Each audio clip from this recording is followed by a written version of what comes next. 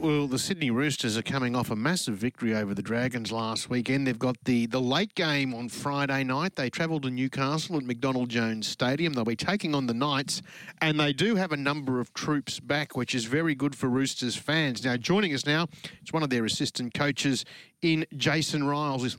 Jason, good morning. Good morning, boys. Now, you sit ninth. You've gotten through State of Origin period.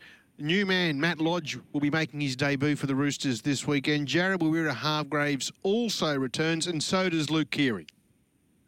Yeah, it's a bit of a welcome return there. Obviously, the guys that came in did a great job and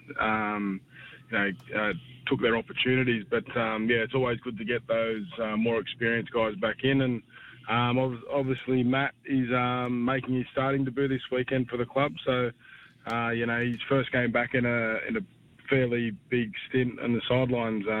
He did a really good job last week for us, so hopefully he can improve on that. Jason, that good victory, of course, on the weekend was preceded by 4 or 5 sort of close losses, wasn't it? You were sort of there or thereabouts against, Panthers, Eels, Raiders, Storm, but couldn't quite get over the line. What did you think of your form prior to this weekend? Or last weekend, sorry.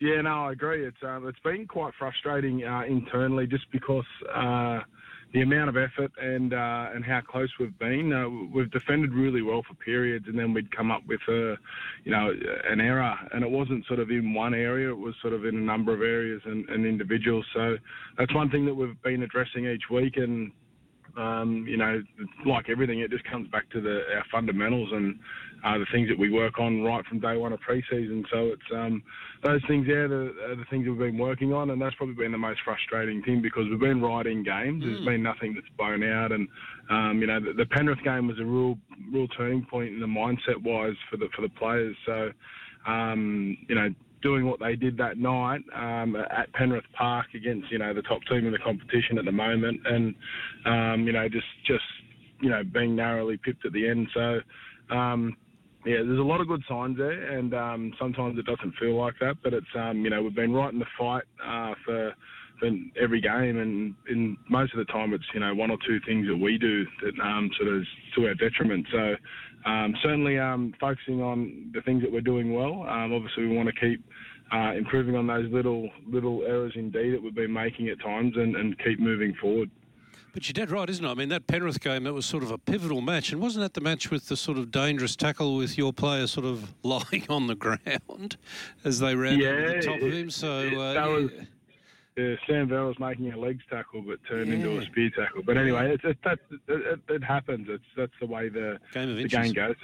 Sometimes you get those calls, and and obviously the officials don't go out there to intentionally do anything like that. It's just we're all human, and we just got to keep making sure we respond to those little moments in the games and get more of them than you don't. So we'll keep working hard, and we know where we're at and we know where we're going. We're just got to make sure we win those little moments.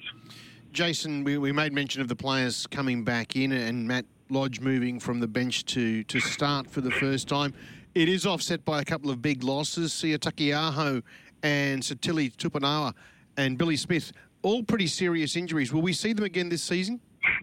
Nah, I think that we had 2 ACLs with Satili and Billy Smith, and then obviously Seawell will be about 3 weeks. He had his face repaired. I think it was not yesterday, the day before. So we'll see Seawell again, but we won't see the other 2 boys till early next season, unfortunately. So it's quite it was a pretty bittersweet experience last week. Whilst we were happy with the performance, it was also those guys' end of their season, and the way they did it. So it was no one around them, and it's just classical ACL type injury. So it's really disappointing for those guys. Jason, I mean, the Roosters are an incredibly professional organisation, have been for some time now. I mean, you're sitting there in 9th, 7 games to go. Do you target a certain number of points that you think will get you there, or is it really the old cliche game by game? Yeah, it's super cliche. Like it sounds it, but it's the only thing that we have control of is what we do this weekend or on Friday night. And we had a good session last night, good prep there, and then we'll finish that off on our captain's run on Thursday. But we'll look at the nights this week and put all our energy into that, and then we'll refocus and see where we're at after that game on Saturday. But it sounds cliche, but it's the only way you can approach it, and it's what we've been doing every game this year. And same thing when we're at Melbourne. It was just you'd never look to any further than the upcoming game, because that's all you got control of.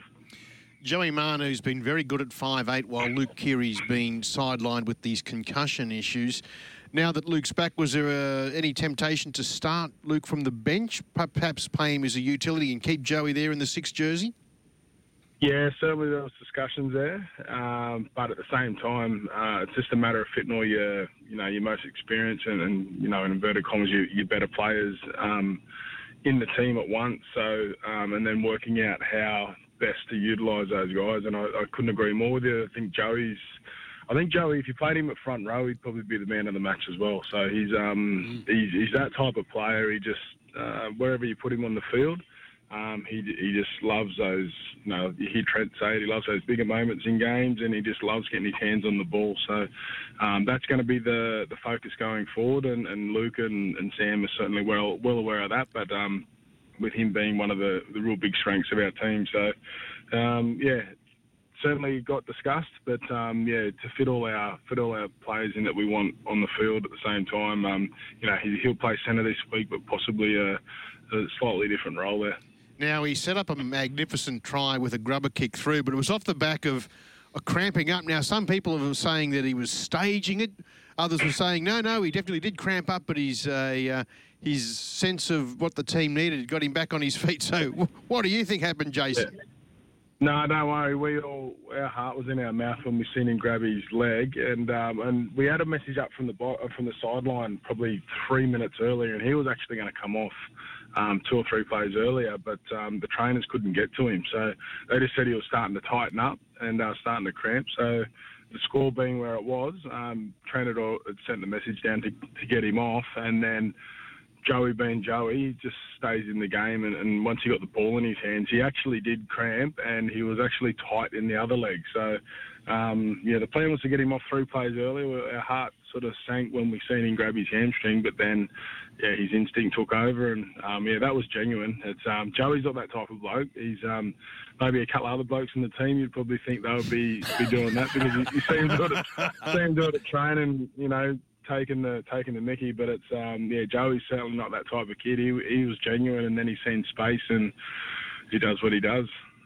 And Jason, James Tedesco obviously was New South Wales captain. Your modern day player, he must have been sort of disappointed with losing the Titanic battle up here at Lang Park. Do they get over that quickly, and has he moved on, or is a bit of it linger, do you think? I think it lingers internally for them.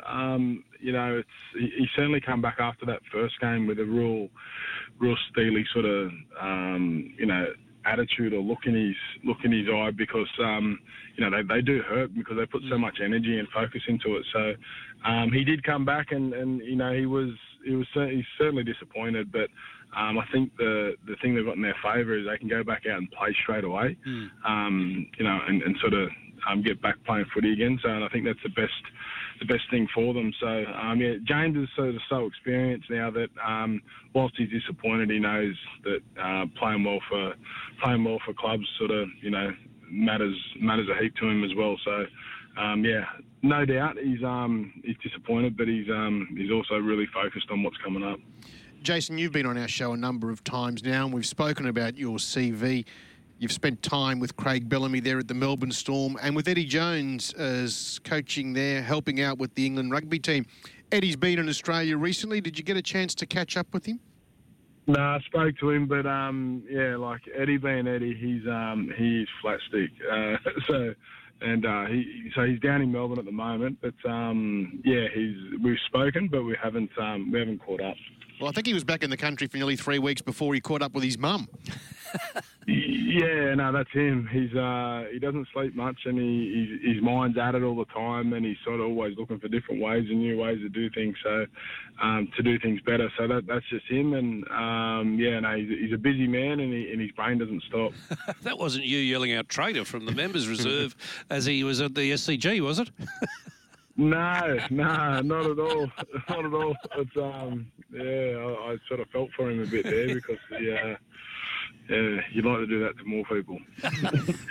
Jason, I always appreciate having you on the show. Good luck against the Knights on Friday night in Newcastle. A win there will take you momentarily into the 8. Let's all see how it plays out over the weekend. We'll catch up again through the season. No worries, guys. Appreciate your time.